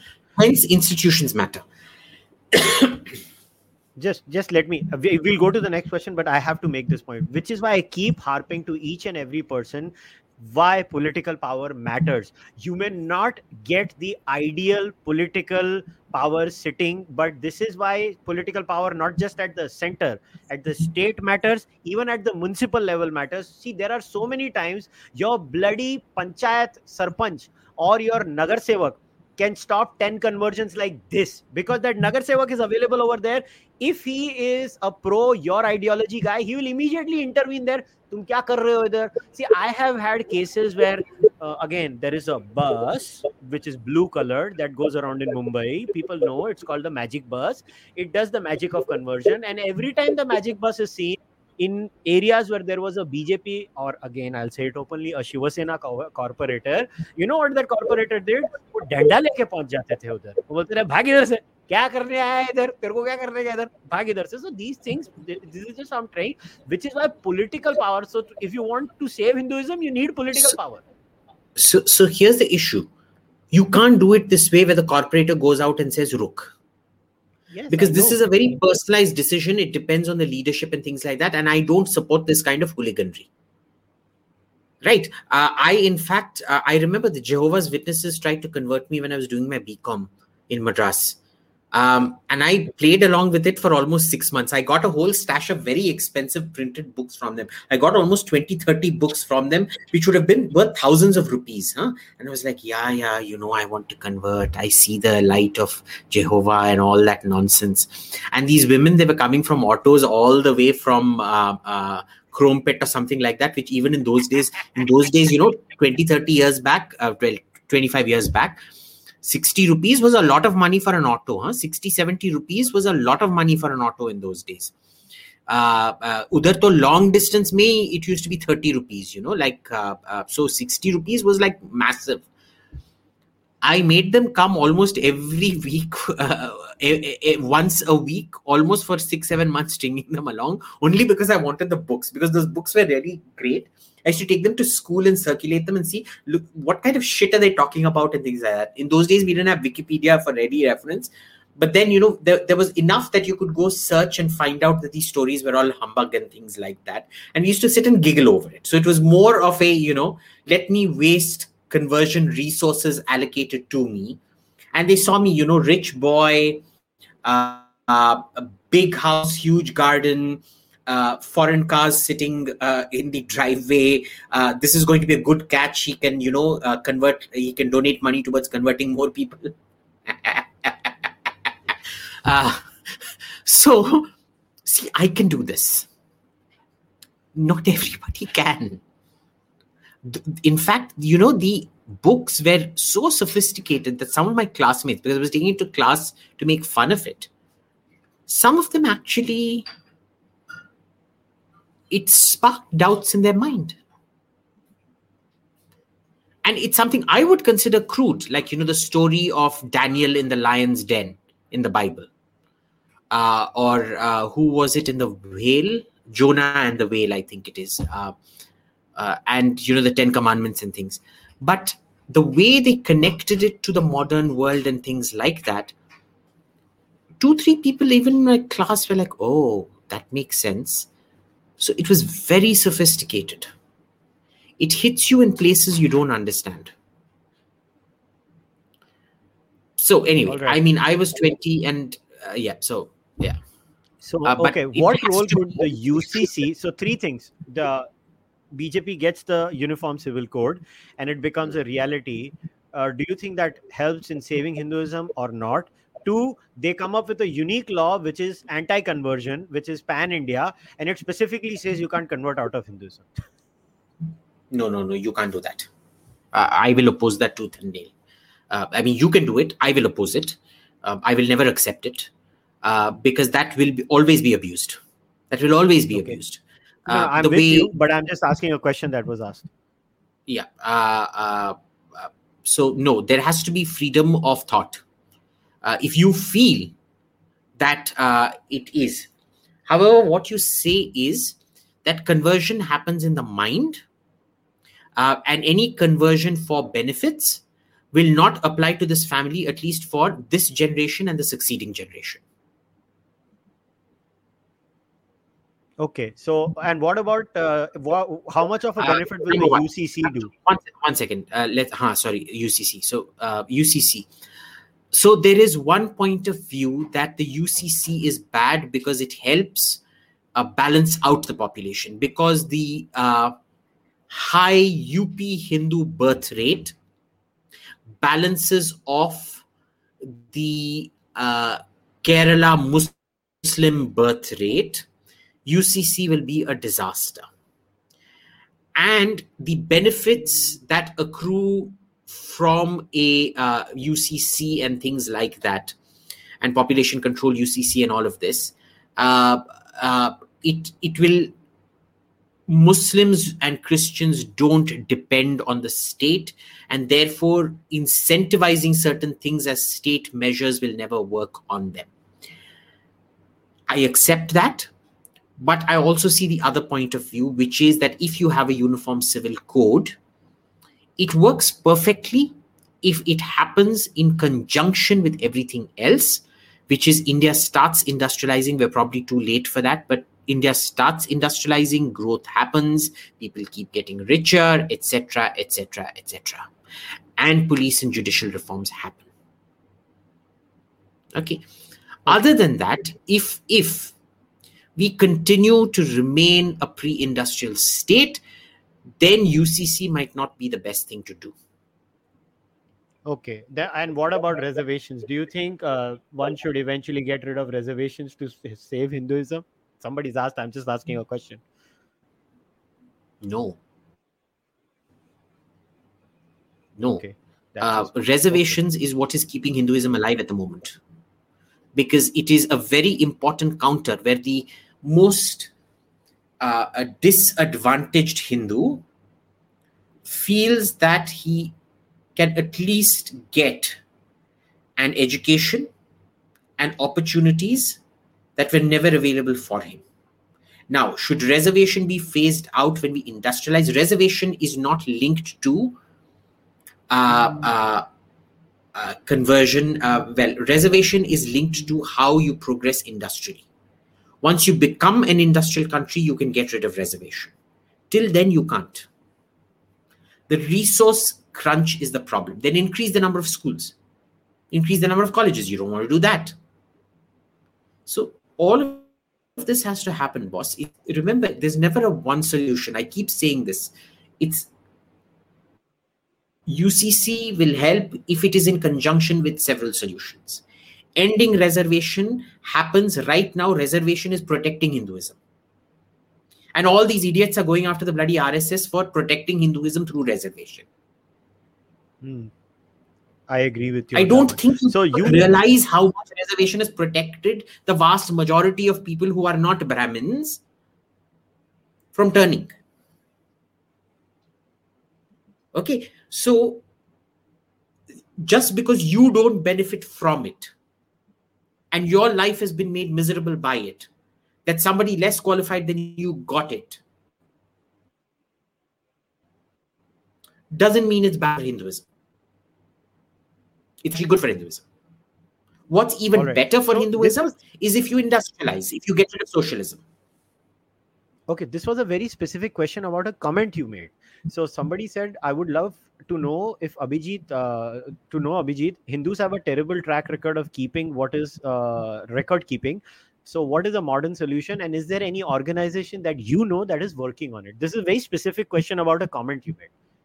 Yeah. No, I don't know any organization that's working on it because we don't have, the archives does not do a good job. They're not doing a good job of digitization. They're not doing a good job of storage. In fact, even in, government departments, there is no digitization and things like that proceeding apace. And where the digitization happens, the retrieval is a nightmare. In the American system, the first thing they did was digitization the moment it became available. So all documents, any guy who has it's based on security clearance. Once you have security clearance in a certain bureau, you're allowed to access all historical documents to get context of what is being spoken about. In India, we don't do that. Does there need to be a project for it? Maybe yes, we can start one with corporate funding and government help, but ultimately, because most of the archives are held with the government, it has to be done by the government or with the cooperation of the government. All right, just 2-3 questions. Okay, this is for me. I'm just answering because somebody has asked me a question. It's only fair if so somebody has asked, Kushal, when you over intellectualize things and forget your fighting instinct, do you perish? Am I right? I don't think so. You perish because look, where you have to fight for something, you have to intellectualize and be precise in your attack. So what you need to understand is, see, I always agree with you in that sense that so you can't be just an intellectual or just pure, jisko bolte hain na, brawling kind of a guy. So I always use the analogy of Jagira from China Gate. Jagira once used the line, bahaduri to le aaye, kaminapan kahan se laoge? So kaminepan ke liye you have to be an intellectual, and for bahaduri you need, your whatever you need, brain and brawn, as they say, or whatever that word is in English. So that was for me. And now a couple of questions are there. I actually don't see any other question. We've covered pretty much everything, and Abhijit has suddenly disappeared again. So I don't know. Okay, let me see. Okay, there's just one, because there are, see, I tried to go through all your super chats and I'm only taking the questions. There were just comments after comments after comments, and I was like, my comments ka kya karu? So I don't know what to do about comments. Like, I'm here for the questions. This was supposed to be a Q&A. Again, I see a comment again. I don't see a question. Okay, there is one question.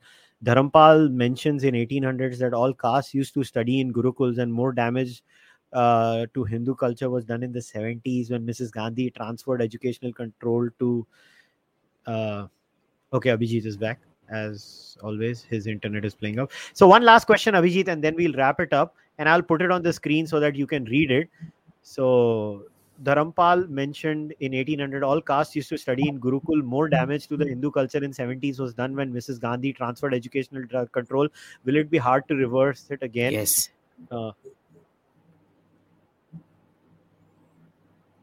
But I think the baseline should not be I can't Dharampal's hear you. education. No. So what I'm saying I is love Dharampal should not be the Dharampal. base. I recommend everybody read Dharampal because he will teach you a lot.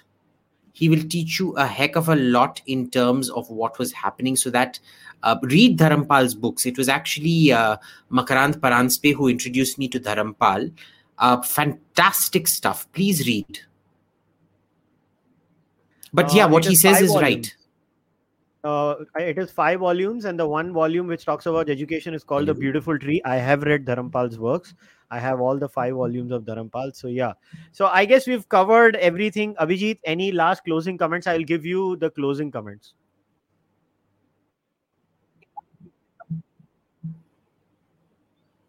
Yes, okay. My closing comments are very simple. You're at the precipice. Historically, it is always best to prepare for the worst and hope for the best. Don't prepare for the best. Prepare for the worst. Institutionalize. Your PM should be scared of you. Your MLA should shit his pants when you enter his room. Your MP should wet his pants when you enter his room. Okay. Institutionalize, coordinate, use that critical, convert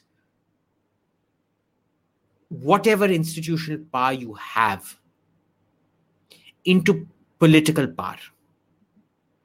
Always aim for institutional solutions. Never aim for single point agendas. Always aim for multi-pronged attacks. Multi-pronged intersectional policy, and by intersectional I don't mean woke shit. You know what I mean by intersectional policy. That's how you prevent this from happening. Might Hinduism survive? Yeah, it might. I don't personally think it will. Okay, because I would always, working in defense, you always plan for the worst. And if good things happen, great. Okay. But you always plan for the worst, and so you always come up with the worst case scenario. Always do that. Because once you realize you haven't planned for the worst, nothing's going to save you. Okay, but basically, guys, it's this. Make your prime minister fear you. He shouldn't love you. Okay. He should fear you. Okay, I get it. So please scare Mr. Modi, but please vote for him. While you're scaring him, make sure you vote for him. So here's the thing, guys. Once again, a lot of you, a lot of you were, like, mera email, mera ye, mera wo. Look, I had 4 or 5 detailed emails. I forwarded all those emails to Abhijit. Look, we cannot answer an entire email on a live discussion. Please, for goodness sake. Abhijit, on his own sweet time, if he feels like replying, will reply to that email. My job was to take your email and forward it to Abhijit. Abhijit is right here, right now. He will confirm. I forwarded each and every email that I got to him like a good boy that I am. But at the end of the day, you don't expect and me. What did I tell you? Save up the emails for Q&A. अब साले 4 page का email Save up the emails for Q&A, because look, it's reached the point where I just cannot. I get so many mails a day. I get so many DMs a day. Insta, Twitter, Facebook, everything. Forget being able to respond. I can't even read them. On my WhatsApp, I've got like 1,500 messages. I've just turned off my WhatsApp notifications. I've turned off my SMS notifications. I've turned off my email notifications. I only get emails from colleagues and known friends from contacts. And, I just can't respond. The volume is just too much. I'm not an asshole like Nissim Nasib Taleb, whatever he is, who carries around that poster saying no selfies. No. I just can't read and respond to everything. I just can't. It's physically impossible. So I'm really sorry. I'm not being an asshole. I just can't. I could do that when I had like 3,000-4,000 followers on Twitter. And I miss those days because it was great fun chatting with people. I just can't do that anymore, boss. Like mere Twitter messages me. I still have about 600 unread messages. Going back to before my arrest in Odisha, going back to 2018, some to 2017, I just can't deal with it. That's why I had to close my inbox, because I just couldn't deal with the bloody volume. And I can't read 4-page emails on a live stream. This is very simple. It's not complex. Yes. So, but shame on you, Kushal Mehra. You should have, condensed it and ask me succinct questions. This is a fail on part of your podcast host, not on part of me. अच्छा इसे देखो, इसे बोलते हैं मौके पे चौका मारना, इसे बोलते हैं अव्वल दर्जे का कमीना इंसान जो लास्ट मोमेंट पे मुझे मेरी पॉडकास्ट पे साला ले रहा है और मैं कुछ कर नहीं सकता इसके लिए और ले रहा है. Anyways, guys, look, I'll just say this. I disagree with Abhijit, and I'll give you a very heartening ending. Abhijit has a very good track record of being wrong.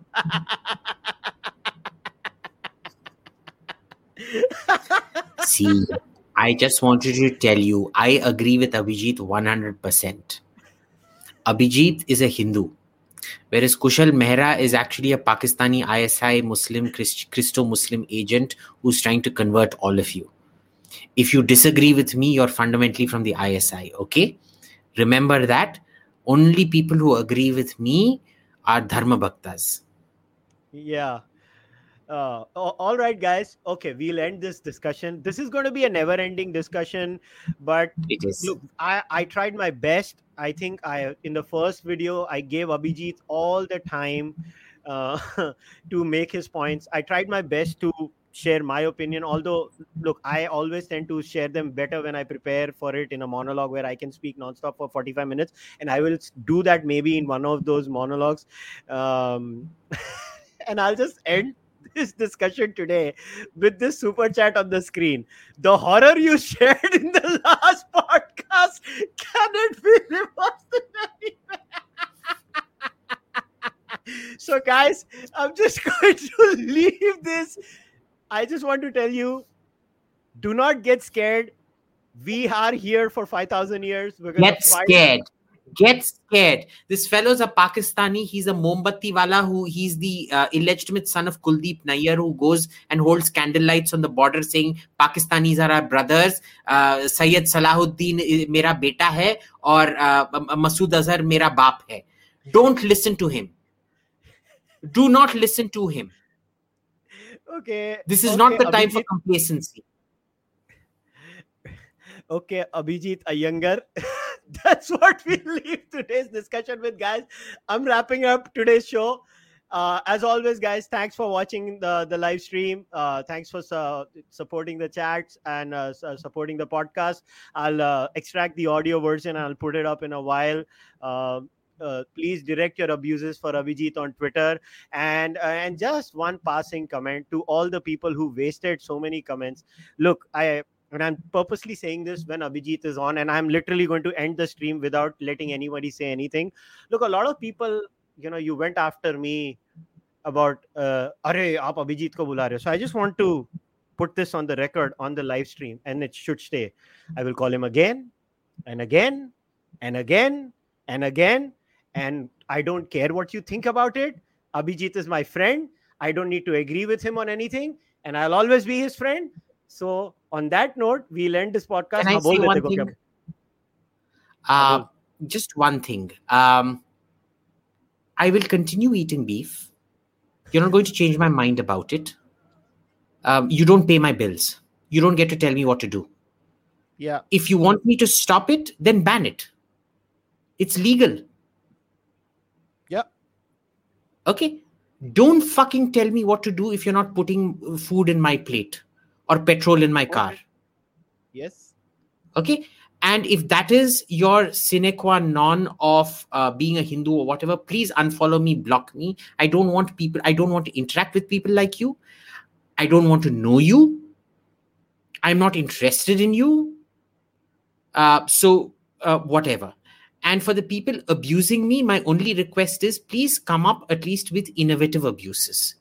Correct. ये mother chod, बहन chod, ये ना this thing, it's very boring. Today somebody called me Genda Swami. See, that's such a That is nice, the best.